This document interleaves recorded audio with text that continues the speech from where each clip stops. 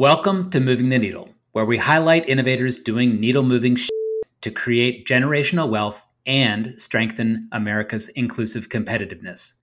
We're excited to bring you this episode, and we couldn't do it without the support of our sponsors. Live Oak Bank is on a mission to be America's small business bank and has the privilege of helping thousands of passionate, driven entrepreneurs turn their dreams into reality. These small business owners aren't in it for the fortune or the fame. They're in it to make a difference, just like Live Oak. As the top SBA 7A lender in the nation, Live Oak works tirelessly to treat every customer like they are the only customer. Going above and beyond is simply how Live Oak operates. They strive to deliver an experience different than what you typically expect from a bank. Their customers remain at the center of everything. You can learn more at liveoakbank.com. All right, let's get to the show.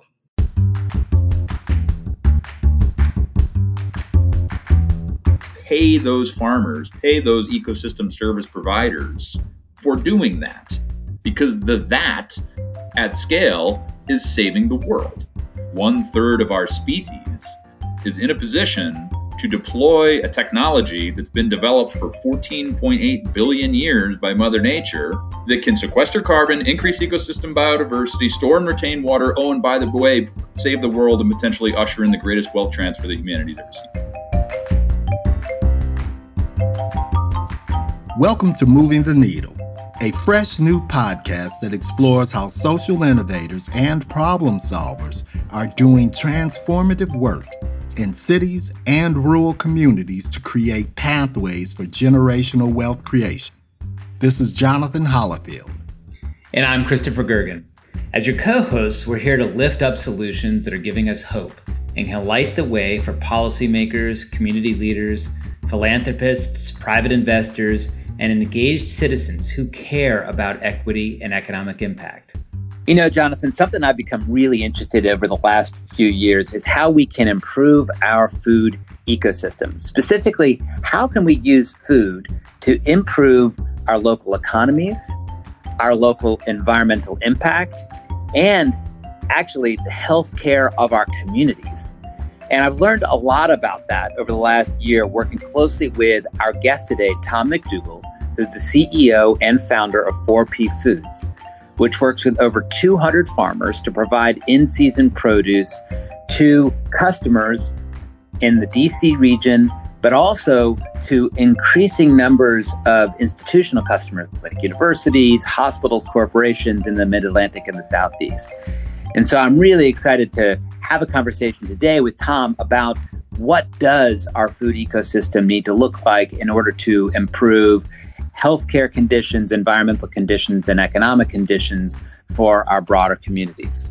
And Christopher, I'm very interested in learning more about this and interested in learning Tom's perspective. One big area that I'm interested in exploring is the efficiency of food production. It would seem that industrial farming would be more efficient and less costly than individual farms. But that might not be true, and there may be other costs that individual farming could lower that would make the overall burden for consumers less, in addition to addressing global issues such as climate change.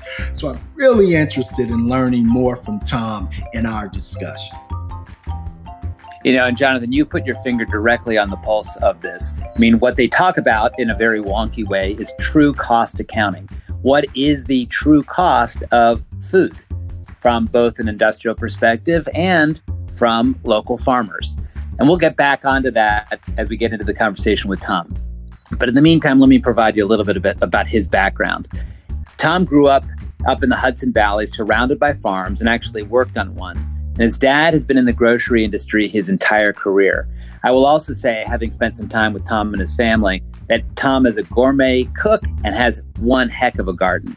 So he's had a chance to see all sides of the food industry and the food industrial complex, to your earlier point. And so it's with that in mind that he really started to think about ways that he could bring his background in international business and apply it to revolutionizing the food industry. My job ended up sort of evolving into being half sales, where I would sell a custom project, and then half manufacturing, where I would go to China to find a factory to manufacture the widget, and then do the import-export work with trains and planes and automobiles and shipping containers to get 40,000 Curly W Washington Nationals baseball hats from Shanghai to DC for Curly Hat Day, which was fascinating. I learned all about global trade and shipping and all of that, but it also really opened my eyes to the real and harsh realities of externalities in a global capitalist system, where the price of the Curly W hat may have been $2 or $3, but the environmental degradation that I saw, the human rights abuses that I saw in working conditions that I saw, it was very, very clear that the real cost of those things was so much higher than the price that was being reflected. It sounds like the breadcrumbs were being laid a long time ago for starting 4P Foods, which ended up happening in early 2014. I'm an environmental and social justice activist stuck inside an entrepreneur's body, where it's like I wanted to build a business to change the food system for the sake of eventually moving towards something that can mitigate climate change, and really realizing that this is my life's work. Is there a way to build a business that can not only do that, but also be a case study for other social enterprises to help scale and replicate? Tom, growing up and what you observed in the Hudson Valley, social, economic, environmental impacts of that centralization. Talk about what you witnessed firsthand. Yeah, and again, the benefit of hindsight, because being 12 years old, it was like, oh, bummer. Where I used to ride my dirt bike, I can't ride my dirt bike anymore because it's a construction zone now. But broadly speaking, what we witnessed was the suburbanization or exurbanization. We were 2 hours north of New York City, and where I grew up in Dutchess County, specifically outside of Poughkeepsie, was a place that benefited from the growth of IBM for quite some time. And then IBM took a turn, and the surrounding economic region also took a turn and sort of tripped a little bit. But along the way, there was sort of this continuing expansion of New York further and further north. And so in a nutshell, what we had was a lot of farmland that was being sold and developed and turned into suburban housing developments at the expense of the farms, the soils, the very rich agricultural heritage that is still alive and well in the Hudson Valley, but certainly being threatened through that development and that sprawl. Did productivity increase? The tremendous advances in agricultural science with the footprint decreasing? Or what? I'm a lay person, and that's my intuitive response. Well, we're producing more on a smaller footprint. How would you inform my perspective? Yeah, it's one of the things, and I'm sometimes guilty of this, and I need to not be so often. I sometimes demonize the industrial food system as one that's extractive and oppressive. And in many ways it is. And yet, I think those are unintentional byproducts of a system that has been designed by a lack of designers. There was no grand architect designing the industrial food system to live and operate the way that it does now. But boy, are there some negative externalities, including human rights oppression and environmental degradation. But to your point, the idea of producing more food, using science, using machinery, with fewer farmers to be able to free up opportunity of time so that aspiring educators and doctors who are currently stuck on the farm maybe don't have to be stuck on the farm, because now one farmer can produce enough food for 100 people as opposed to 1 in 10. It sort of freed up the ability for us to move to cities, to get educated. In theory, what we did with the industrialization of agriculture was well intended. And it did exactly that with flying colors. Like, boy, have we been able to produce a whole heck of a lot more food using a whole heck of a lot fewer people. And yet, what has been the result of that? Right. Fast forward to today, somewhere between 40 and 60% of the fruits and vegetables that we eat in this country come from two valleys in California. That's an incredible achievement from where we were 100 years ago. And yet, that is particularly fragile now. That is particularly ripe for disruption in a not a good way. If there is, say, I don't know, catastrophic climate change getting out of control, and those fields or valleys become too salinated because of the water level decreasing and the salt level increasing, and we can no longer produce that fruit and veg in the way that we have for the last 30 years, what is plan B?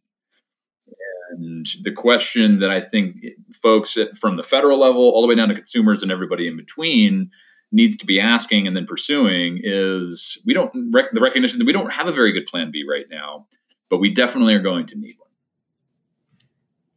one. Tom, I think about this in terms of like a SWOT analysis, right? There are some strengths that you've just brought up. I mean, we've been incredibly prolific in terms of our farming operations. It's led to all sorts of shadow side elements to that in terms of the environmental impact it's had, the health impact it's had, right? Because at this stage of the game, the way that the food gets to our plates is typically they're on broadline carriers, 18-wheel trucks driving across country.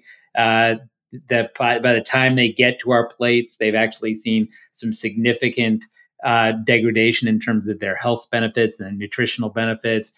It's concentrated the economic benefits that have come along with that into a very small portion of the country. So there are some real weaknesses, and as you also talked about, the opportunities and threats. I mean, there's some opportunities to be able to flip that as we address some of the challenges around having a fragile, non-resilient food system. So, can you talk to us a little bit more about if we're going to try to create an alternative strategy to the industrial food ecosystem? How do we start thinking about that from a systemic perspective and bring us into the work that 4P Foods is doing? Yeah, absolutely. I'll start with 4P. The 4 Ps of 4P stand for purpose, people, planet, and prosperity. And the reason we sort of launched out of the gate with that 10 years ago now is because I learned in my schooling, my business education, undergraduate education, this idea of the triple bottom line, right? People, planet, and profit. And it was through the lens of sustainability. And I was excited about that. And yet, as I've pursued, well, what does that look like in a boardroom? Like, how does the idea of the triple bottom line shape and guide some of the most powerful organizations on the planet? It seems to me that it doesn't, that like one of those bottom lines has an outsized influence on the decision making, and it is the pursuit of profit. And that has in part to do with our legal structures. It has in part to do with our inability to measure some of those other non-tangible things like the impact on environments and on societies. But nonetheless, I sort of arrived at the realization that unless and until there's a real framework to either incentivize or penalize a system that currently allows for externalities, we're never going to get where we need to get as fast as we need to get there. So the 4 Ps, the purpose is to measure those three things equally. And if we get that right, measuring people, measuring planet, measuring profit, if we get that right, hopefully we can move in the direction of, like I said, not only changing the food system, but using a new food system to mitigate climate, which I think we'll get to when we get to regenerative agriculture. But Christopher, I think that is sort of a precursor to also think about the reality that when we're thinking about a new food system, the recognition that it is so wholly integrated with all of the other systems, our healthcare system, our education system, and it's all nestled within our political and economic system. It touches all of the pieces. which on the one hand can make it daunting, but on the other, I get super excited about that. Like the overlap between changing the food system and changing our healthcare system by way of vehicles like food as medicine seems to me to be like a leapfrog moment in being able to really change the trajectory that we're currently on. All right, but let's get into some maybe even more specifics around, like, you've got the industrial food system. We've talked a little bit about the fact that 40 to 60% of our fruit and vegetables come from a couple of different valleys in California. Flip that model. Go back to the smallhold farmers. How do we create a different supply chain, and what is required in order for us to be able to have a diversified set of food sources that can have positive economic impacts in our local regions? How do we do something like that? I mean, as you pointed out, it's complicated, but it's possible. Yeah. We are actively looking to decentralize the current industrial supply chains into an alternative, which is regional supply webs. And we sort of use this imagery or this juxtaposition that if supply chains are only as strong as their weakest link, then they are in fact fragile. And we saw this during COVID, right, where one meatpacking plant in North Dakota, for example, goes down, and now 12% of the nation's meat supply was suddenly MIA. Right, that is fragile, and that is a single point of failure. Whereas a web, a cargo net, a fishing net, an internet, it has hubs and spokes. And so if any one interconnected point breaks, the whole thing doesn't fail. And for us, we are what the USDA defines as a food hub, meaning that we, according to the USDA, have 4 functions. We aggregate, we store, we market, and we distribute source identified, and that part is key because it's about transparency, source identified local and regional food. And when we launched in 2014, there was 70 some odd food hubs in the country, some 501c3 nonprofit organizations, some like us, public benefit corporations. Now there's 450 some odd food hubs in the country that are in aggregate buying from somewhere in the neighborhood of 28 to 30,000 smallholder farmers. That is the beginning, and that is not inclusive of other farmer co-ops, grower communities that are informally gathered and working together. There already is enough critical mass because that group is selling annually somewhere in the neighborhood of $1 billion in food. The challenge is that they're not yet connected.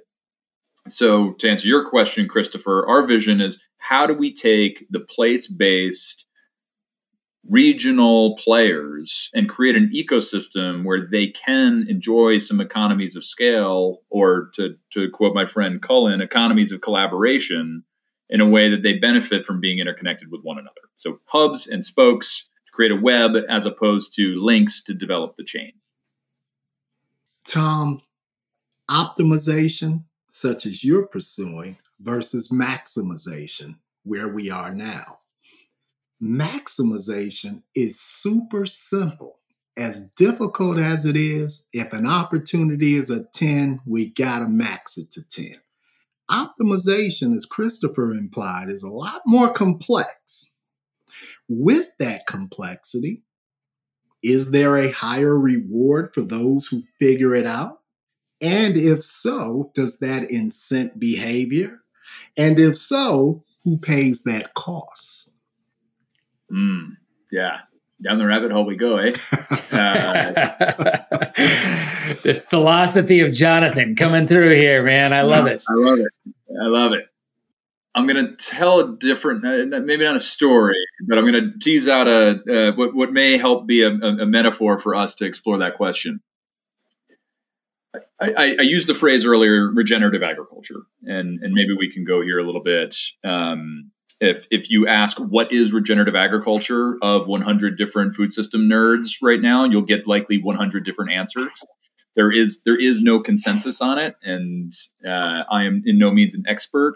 But what I will say about it that I think there is some consensus around is that the difference between regenerative food and, say, sustainable food is the idea of sustainability is sort of maintaining, right? Maintaining the current state, finding equilibrium within the current state of an ecosystem. I would present the fact that we've probably, as a planet, gone past the point where we can just sustain. We need to heal. We need to go backwards. We need to sequester carbon. We need to increase our ecosystem's biodiversity. We need to store and retain clean water. And this is where I think the regenerative agricultural movement is in the spirit of healing. And that is a precursor to, like, what is the difference between regenerative and organic, say? And this, I promise, it has a throughput to, this idea of optimization. Certified organic food is a wonderful step in the right direction. And it has a lot to do with your inputs. Here are the things you can do, and here are the things you cannot do. You can use these chemicals, you can use these processes. You cannot use these chemicals, you cannot use these processes. And if you follow this and that in terms of our inputs, what you'll end up with is certified organic food. Regardless of where you are. If you're producing certified organic tomatoes in California or certified organic tomatoes in northern Maine, doesn't matter, it's the same thing. Whereas regenerative food, a thing that I like about, for example, the Savory Institute's ecological outcome verification model, is that it's about the outcomes.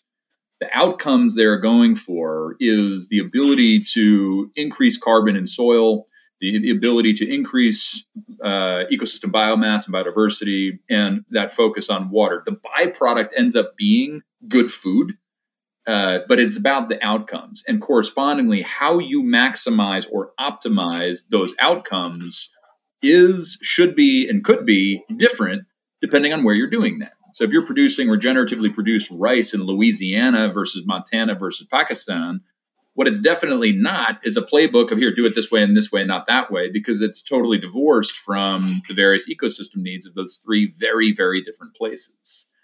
So that sort of outcomes, what are our shared values? What are we trying to do with the new food system?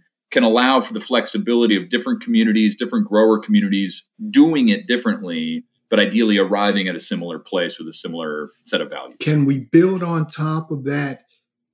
Better outcomes for the consumer may lead to a higher price point, but we could be lowering things such as healthcare costs. Yeah, absolutely. And that's where this, like, thinking about the intersectionality of one system with the other, and how it all plays in. A Big Mac and fries, not to pick on McDonald's because they're trying to do good things with their supply chains, but let's say a hamburger and fries, a no-name hamburger and fries, the price point might be $4. But boy, if we tried to begin to assign dollar values to our healthcare system, the corresponding social determinants of health, who has equitable access to good food and who doesn't, life expectancy, say nothing of what happened upstream, the artificially subsidized cost of corn and soy that become the feed for the animals that live in a CAFO, that create lagoons, that gets washed downstream, that creates dead zones, that decimates fishing industries in the Gulf of Mexico. Costs that don't show up in that $4 price tag. And I think that goes right into what you were asking, Jonathan, in terms of who pays and how do we get to true cost accounting? There's a very interesting conversation underway right now about true cost accounting and how do we actually look at how much are we really paying for food, and can we actually quantify it differently that can change the calculus about where we're getting our food from. So, Tom, where are we in that journey? Where is the true cost accounting conversation happening? Where should we be paying attention? And where do you see it going? Yeah, there's some exciting stuff happening in the UK and Europe writ large. There is a group in Arlington, Virginia. Jen Yates is the director there at TCA. At the moment, it seems to me, though admittedly, again, I'm not an expert in true cost accounting, that the question involved, there's a series of questions, but one of the biggest ones is, how do we measure and verify the positive outcomes that are not yet being valued of this future regenerative food system? In other words, how much carbon is being stored in the soil? For how long?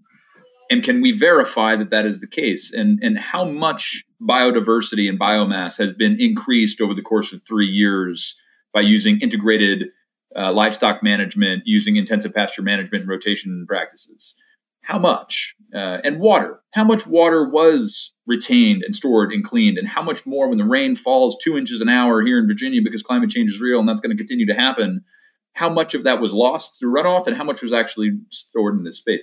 Those are really technical questions, especially when the answer to question one might be different in this cubic foot of soil from that cubic foot of soil 75 feet right over there in the same field.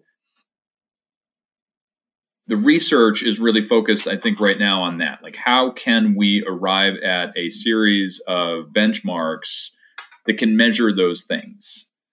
And that becomes sort of like the carrot approach to incentivize a new system, because the alternative way of approaching this is more of the sticks.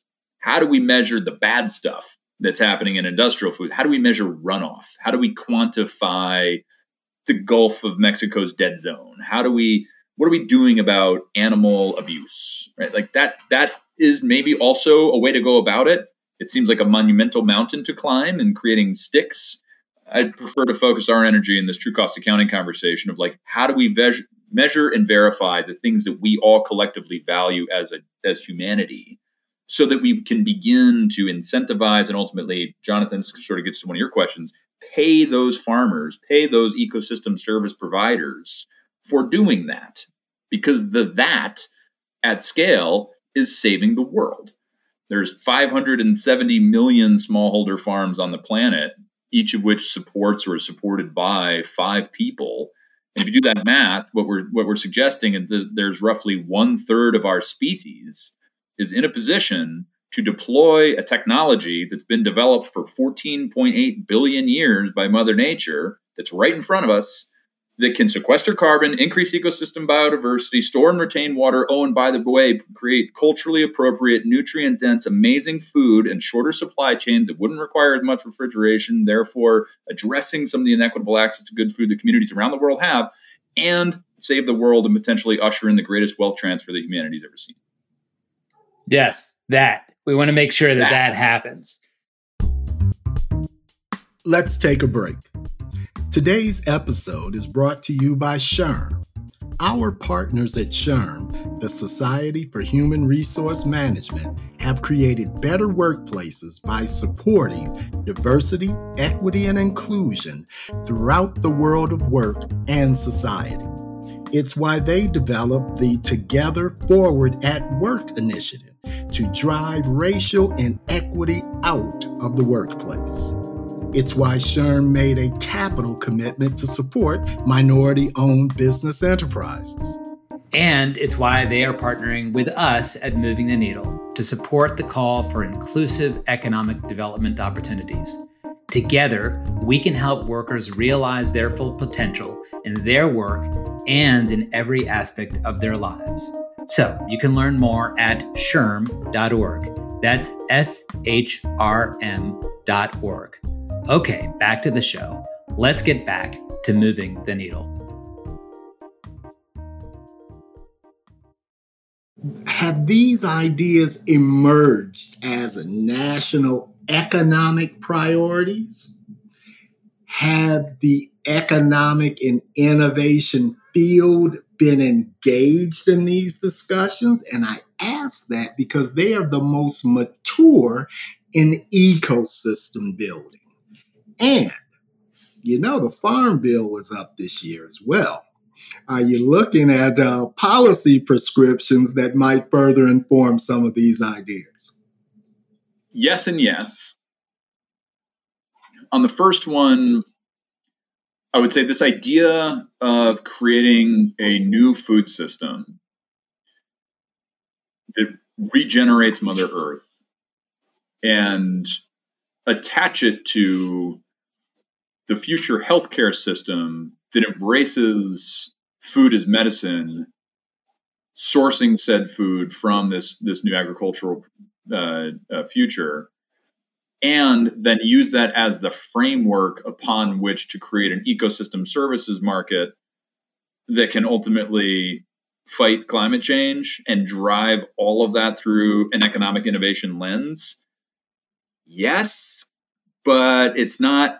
I haven't been to a full conference talking about just that, right? Like that, there's a lot of pieces. It's my experience thus far is that those conversations are definitely happening. Like at the Food is Medicine conference, they're talking about the food is medicine piece. In my nerdy world of like regenerative food systems conference, we're talking about regenerative food in the climate change space.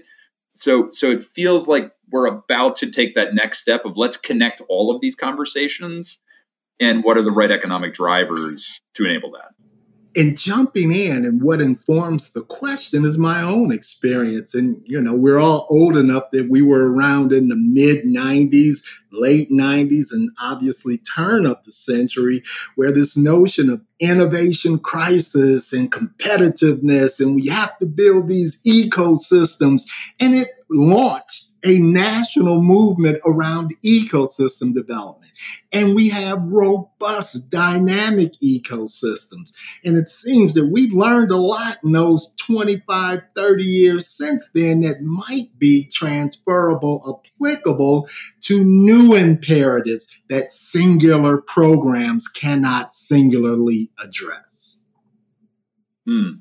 Yeah, and I think we see some of that. I mean, shout out to Secretary Vilsack at the USDA. This has been one of the most innovative USDA administrations I have ever seen. The amount of programs that are coming out that help support the creation of regional food ecosystems, either through direct payments or investing in the missing infrastructure that we've decimated in the 80s and 90s, investing in meat processing plants, cold storage, technology, food is medicine, farm to food access. There is so much that's coming in, which is great because all of those pieces are needed to build a new system. We need every one of those puzzle pieces. So there's definitely something happening right now. And I tell you, like nothing like a global pandemic to get people trying new things. The local and regional food system really saved the day in many places and spaces and communities around the country at peak COVID and even still. And I think there are folks in positions of power that recognize that and want to continue to invest in that, not least because it's a great opportunity, but again, this idea of resilience for not if the next pandemic arrives, but when. We need to have Plan B better established. So to build on that point, earlier you talking about the supply chain and talking about being supply web and looking at ways that we can diversify and create more local regional farmers who are able to get to scale to be able to solve for some of these challenges in terms of local economic impact, positive health impact, positive environmental impact. Let's talk a little bit about the demand side. Jonathan was just touching on it a little bit. You were just touching on it in terms of like where the federal government is playing, what roles that may have in terms of how states are sourcing their food, how school systems are sourcing their food on the public side, and then what are you starting to see on the private side? Because even as we go through the true cost accounting work, which is highly complicated, as you pointed out, people, I think, intuitively understand that if we can source our food locally, that it's going to have all of these positive benefits that come along with it and can optimize the benefits associated with it. So walk us through the demand side a little bit and what are you seeing some of the trends on that side? Yeah, absolutely. And I think you're right that sort of intuitive nature is generally there. I would add that there is, it can be daunting or confusing. Even like I want to buy local, but what is local? What are we talking about there, right? So there is like a public awareness, public education thing that needs to come in parallel with all of this. But that intuition is right because in the industrial food system, do I get credit for going to my weekly farmers market? Totally, you definitely get credit. Like gold star. That's right. Yes. Keep going. And for the folks that either don't have time or can't get there, or there's not a farmer's market in their neighborhood, like what are all the other pieces of the puzzle? But yes, gold star. All right. We've got an industrial food system where food changes hands on average anywhere between 7 and 12 times. And so by the time the consumer gets it, there's no way for them to know anything about the farmer, the producer, the laborer that actually produced the food. Part one. And part two, it also means that that farmer on average gets somewhere in the neighborhood of 12 to 14 cents on the dollar that consumer spent. Whereas in this alternative future, like in our system, for example, it goes farmer, us, customer, or farmer, us, wholesale buyer, customer, like a grocery store or restaurant or whatever. And it's transparent all the way through. So either way, the consumer knows anything and everything they want to know about where was that farmer? What are their production practices? What's their name? We can tell you all of that if you care. And that intuition around, I want to know that I'm supporting something that aligns with my personal values is a very powerful driver in sending us in this direction of a future food system. Oh, and correspondingly, the farmers in our ecosystem get anywhere between 60 and 80 cents on the dollar. So there's a very real different economic model and one that is built really on this idea of a decentralized supply chain. So demand, what we're seeing is that certainly in the last 5 years, but if you take a longer arc over the last 10, it does appear that demand for, quote, local food is going to be on a steeper adoption curve than even that of organic food in the 90s and the early 2000s, which is a wonderful opportunity. It does. Why do you think so? Well, because I'm biased. I'm a big advocate and representative of local farmers, right? So it's a big opportunity for them. But if you took it in a different way, like we need that demand signal in order to further develop the supply so that the supply is there when the industrial food system fails or breaks or has a hiccup in the face of the next catastrophe, however soon or far away that may or may not be. I thought you were going to go more economic, that local versus the organic price and the connotations around organic food and that sort of thing versus the local price point might be lower, more accessible. Maybe. And maybe. Sometimes it is, and sometimes it isn't. And this is where it comes down a little bit to like the very specific nuance of that particular farm. Are they selling wholesale because they have 2 cases of peppers, or are they selling wholesale because they have 2 pallets? And if it's 2 cases, odds are it's not cheaper than a certified organic, fairly large farm on the West Coast because of the economies of scale and the corresponding externalities that they benefit from. So it's not always, that's one of the challenges in my work is like, it's not always local equals this, but it can equal that. And that's where our work as a food systems organization, which is different than saying as a food business, but as a food systems organization, we have multiple channels where we buy from all kinds of different farms at all different shapes and sizes. And then we sell into markets that are all different shapes and sizes in an attempt to really match those folks up. So if we've got a really tiny farm that is just getting started and they've got 2 cases of something, they might be a wonderful fit for one of our food as medicine programs that's servicing 35 homebound seniors in the northern Piedmont. Perfect fit. If we've got another farm that's got 2 pallets of peppers that they're long on, that's probably a really good fit for our friends at Aramark or Whole Foods or others that can take more volume, maybe at a slightly lower price point, but it is volume. And so the ability to have multiple channels that are representative of multiple sourcing supply partners is a really interesting space for us to be in. So, Tom, let's go back to the idea of where you see these trends happening on the demand side, because there is an important question here about how can this scale? Because it's apparent that if we're able to build a robust, regenerative food ecosystem, that there are all sorts of economic, health, climate / environmental benefits that come along with it. But one of the gating factors is scale. And a key thing is to be able to make sure that we've got demand starting to really ramp up that can send that supply signal that you were talking about, so we get more farms, more farmers into that supply web that you talked about earlier. And where are you seeing some of those early signals that you think are highly promising? And where do you see it going over the course of the next 5 to 10 years if we're really going to get to this kind of inflection point? Yeah, absolutely. Let me share an example, perhaps, with some of our friends down in Caswell County, North Carolina. I think as we pursue the next 10 years, our role at 4P Foods is to try to bring to the table ever so slightly more demand than we have supply.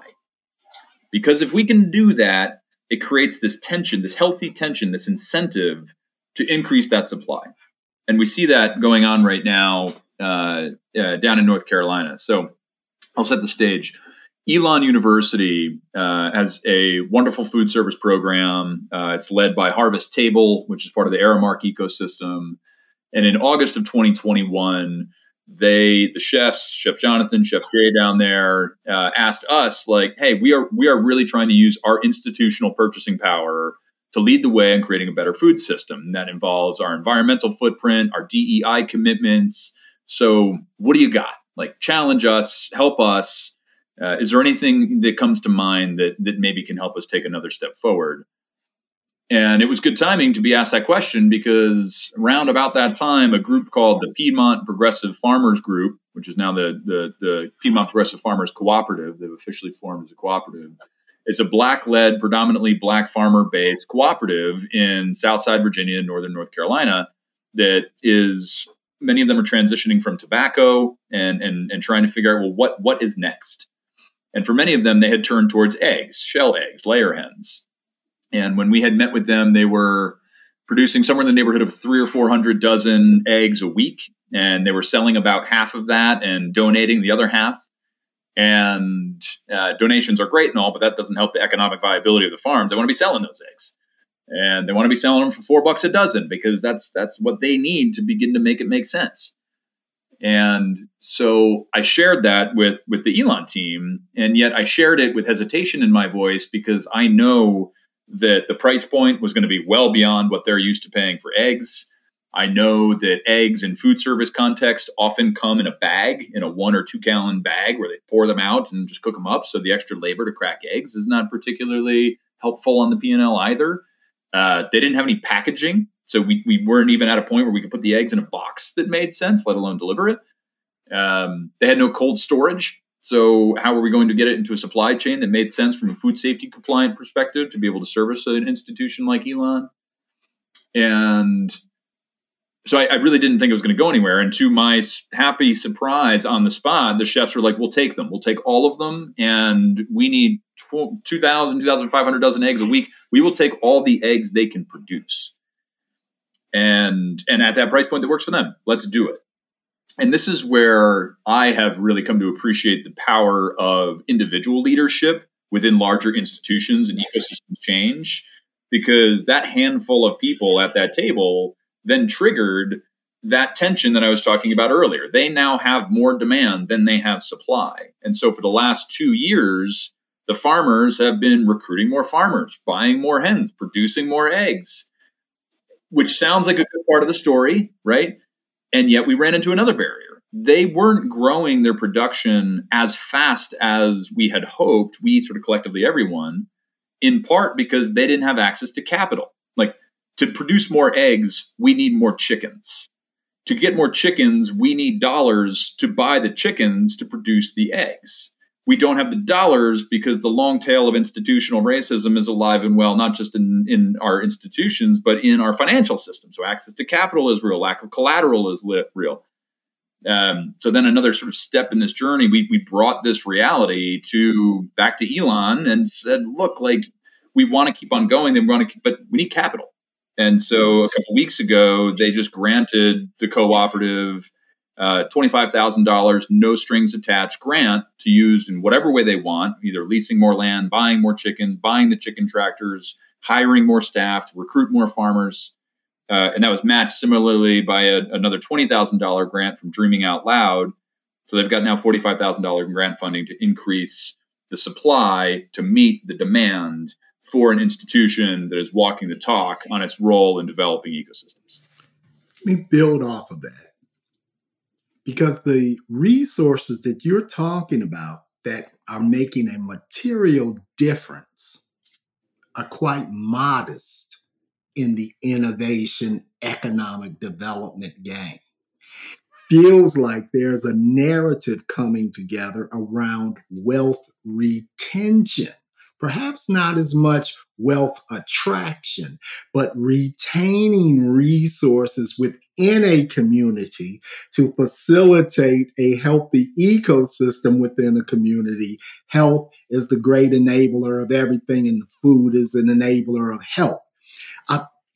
Tom, I think the field, if you will, your field, could learn a lot working with the economic development field, particularly around creating economic imperatives so that key matters get on the proverbial big local and state agenda and are not relegated to an ancillary consideration.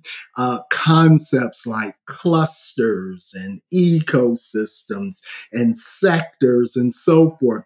The economic development field is pretty mature, and the principles I'm hearing from you are exactly what we've been doing around high growth entrepreneurship and investment of a whole heck of a lot more public and private resources to grow these ecosystems, research, commercialization, blah, blah, blah, all of these great things. Boy, it feels like the food ecosystem is ripe for that kind of disruption. React. I think you're absolutely right. And I think the time is now. I think we've reached a critical mass of actors and case studies and pilots and examples. Like that egg story is a wonderful one. There's now a dozen others just like it in different places and spaces with different actors. But you're right, like $25,000 to buy hens, we need to add at least 2 zeros to that to really begin not just the wealth retention that you're talking about, but also a wealth redistribution back to communities from whom it was extracted. Let's use this opportunity to build ecosystems to really think about the overall engines of where we've been, where we are now, and where we need to go. And as we start to think about how to get to that true scale, and I want to maybe start to wrap this conversation up on this vein, is how we can start to think about, one of our major levers of our economy is our food system, how it intersects with our health system. You were talking about this earlier, right? How can we actually start to think about food as medicine as a way to be able to leverage, to take advantage of some of the dollars that are out there, because there are tremendous amount of dollars being spent on healthcare. If we can reduce the cost of healthcare by increasing access to healthy food by local farmers where there's positive economic impacts, the elegance of that solution is so apparent and so clear.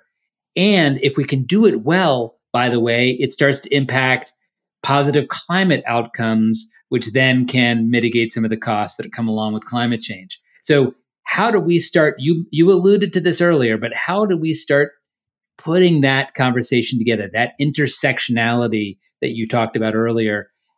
How does that happen? What needs to happen? How do you get some of these economic development leaders at the table? How do you get some of the healthcare leaders at the table with the food systems leaders to really have that meaningful conversation? What needs to happen in order to move the needle on that conversation?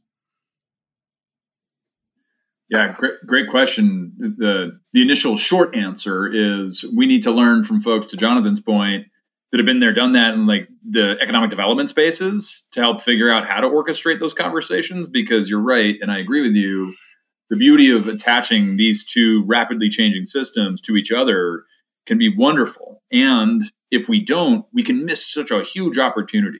And that is right now, I see, thanks to the White House's leadership and leadership of many people around the country, food as medicine is coming common nomenclature. And I think there's going to be several forward-moving improvements in the upcoming Farm Bill that further support that. The Rockefeller Foundation, the American Heart Association, they're making meaningful investments into proving that, in fact, food as medicine not only works from a personal health outcome perspective, but it also is going to work really well for the healthcare system itself. If we invest $1,000 into a family every year to help support them in eating more healthy fruits and vegetables, it will save the healthcare system $1,001 or more. It becomes a no-brainer. And yet, where we're at right now, my fear is tied to the opportunity, is that the conversations seem to be in the food as medicine space often talking about sort of the incumbent food suppliers. Like how does Safeway, how does Instacart, how does Walmart use its space and place to get healthy fruits and vegetables to the people that will be the recipients of food as medicine, which is a great and obvious place to start.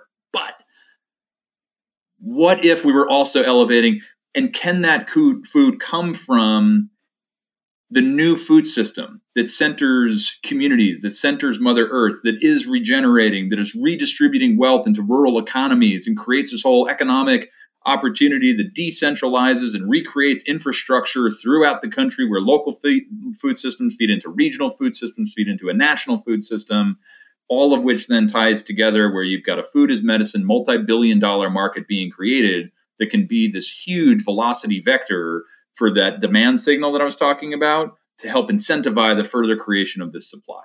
That seems like a really great opportunity. But the answer to your question, Christopher, is like, how do we get that all working in the same direction? We'll need your collective guidance saying, well, how did economic development do that in ecosystem development so that we can use your playbook? Well, I have a starting place. And key people can pull this off. USDA, EDA at Commerce, SBA, and IEDC, International Economic Development Council. They have the resources, the expertise, and if it emerges as a national economic priority, which it feels like if it isn't already, it's certainly on its way, now you can move the crowd, can move the needle. But those four are key places. You have the professional development organization, the federal entity that's responsible for economic development, the Small Business Administration and their role supporting, obviously, small businesses, and USDA. And a different kind of approach that you're talking about feels like would be of interest, that they're doing a lot around it, probably not hitting it as purely as you're positioning it. But man, it feels like that dog will hunt, Tom. Yeah, and I would say, and I don't think I'm alone, that as like a food systems nerd and an aggregator, distributor, activist in the future of food systems, of those organizations that you just described, we're connected to but one of them, USDA, right? And within that, it's a small part of their ecosystem. So the silos that we're in, if they can be broken down and have an opportunity to say, here's the case that we're making, and here's the opportunity. Yeah, I would love to have that conversation with anyone and everyone. Well, that's precisely one of the reasons we wanted to have this conversation, is to be able to elevate and amplify the role that food systems plays in our local economy, how it can be a source of wealth redistribution, wealth generation building, and also just thinking about ways that we ultimately can fundamentally break down some of the silos that you were talking about. So space to watch, we know that for sure. So, Tom, as we wrap this up, we know that you are a well-read person and you pay attention to some various things. I've been able to be around you and your family and your growing family. As we have this conversation, Tom and his wife, Anaki, are moments away from having their third child. So, as you get ready for this, next exciting chapter ahead of you, what are some of the things that you're listening to and that you're reading? Yeah, I've gotten increasingly good at being committed to my daily meditations. So the listenings I find myself navigating around most frequently live on the Waking Up app with Sam Harris and some of the mindfulness and life journey tools that are there, which brings me to some of my readings. I don't know if it's going to be handy or not, but I just picked up a book called The Daily Dad, 366 Meditations on Parenting, Love, and Raising Great Kids. I can't speak to it yet because I haven't opened it yet because we're expecting a kid. Life has been crazy and busy. Will your first or your third child be the catalyst to begin a 1-year journey? Very well might be. Oh. Yes. The other reading I actually just pulled off the shelf the other day is an oldie but a goodie, I think, in the spirit of true cost accounting. It's called Travels of a T-Shirt in a Global Economy by Pietro Brivoli. And it really walks through in a fun but clear way how externalities manifest in the case of, as it would be a T-shirt, which is cotton, and one of our main agricultural exports. So anyone that wants to go down the rabbit hole of true cost accounting, how we got there, and how to manifest in a $3 T-shirt on a Walmart shelf, Travels of a T-shirt in the Global Economy, is a great one. Perfect. Well, Tom, we could have gone on and on and on with this conversation. I hope that we're able to continue this conversation both in a public format as well as obviously private format.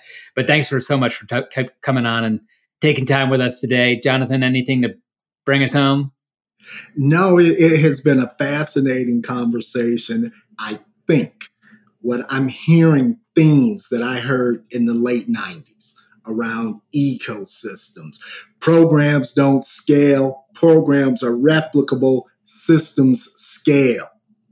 And it feels like a similar conversation. I believe some of the lessons learned, some of the principles and practices can be applied in this most important space as well. So excited about it. And thank you for being here, Tom. Absolutely. Thank you for what you all are doing and shining a spotlight on this type of work. It's great to have this conversation and look forward to another one.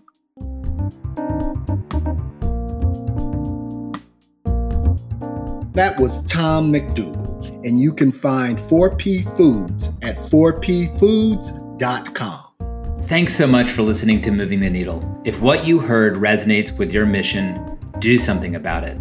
Leaving a rating and review and sharing our show with your network is greatly appreciated. But what we really want is for you to get involved and find a way to move the needle in your community. Moving the Needle is hosted by me, Jonathan Hollifield, and Christopher Gergen. Editing and production by Earfluence. Music from Bart Matthews, and cover art from Devin Lewis Designs. We are also particularly grateful for our sponsors, Live Oak Bank and Society for Human Resource Management, or SHRM.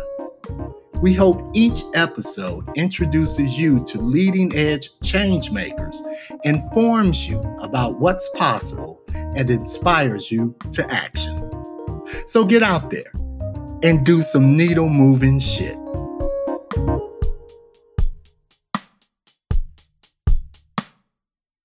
Hey everyone, if you like this podcast, we have a couple of books for you. The first one is written by me, Jonathan Hollifield, called The Future Economy and Inclusive Competitiveness: How Demographic Trends and Innovation Can Create Economic Prosperity for All Americans. In this book, I answer the question, can America win its economic future? The answer is an emphatic yes. But I have concerns. Our nation is facing unprecedented global economic challenges. Although the economic narrative of the 20th century, in many ways, served America well, it will not, indeed it cannot, meet the needs of the 21st century. Today, we need all hands on deck, particularly those who have not competed well in our nation's best opportunities: Blacks, Latinos, rural humans, and others. In this book, I lay out an exciting way forward for America to inclusively compete to win the future. That's The Future Economy and Inclusive Competitiveness, which you can find on Amazon or movingtheneedle.solutions. And I can tell you that Jonathan's book really is a great read and provides meaningful insights into the issues we all care about. And while we're at it, you may also really enjoy a book that I, Christopher Gergen, co-authored with Greg Vanerick called Life Entrepreneurs. Life Entrepreneurs, as you may find out, is a clarion call for those who are interested in integrating their lives and work with purpose and passion. In the book, we tell stories of people who have infused their life and work with energy, impact, and fulfillment. In writing Life Entrepreneurs, we had deep conversations with 55 life entrepreneurs who have intentionally and creatively designed their lives to be able to create truly extraordinary impact in the world and deeply fulfilling lives for themselves. We had a great time writing this book, and its lessons have impacted every aspect of my own life and the thousands of readers who have checked it out. So you can check out Life Entrepreneurs for yourself on Amazon or movingtheneedle.solutions.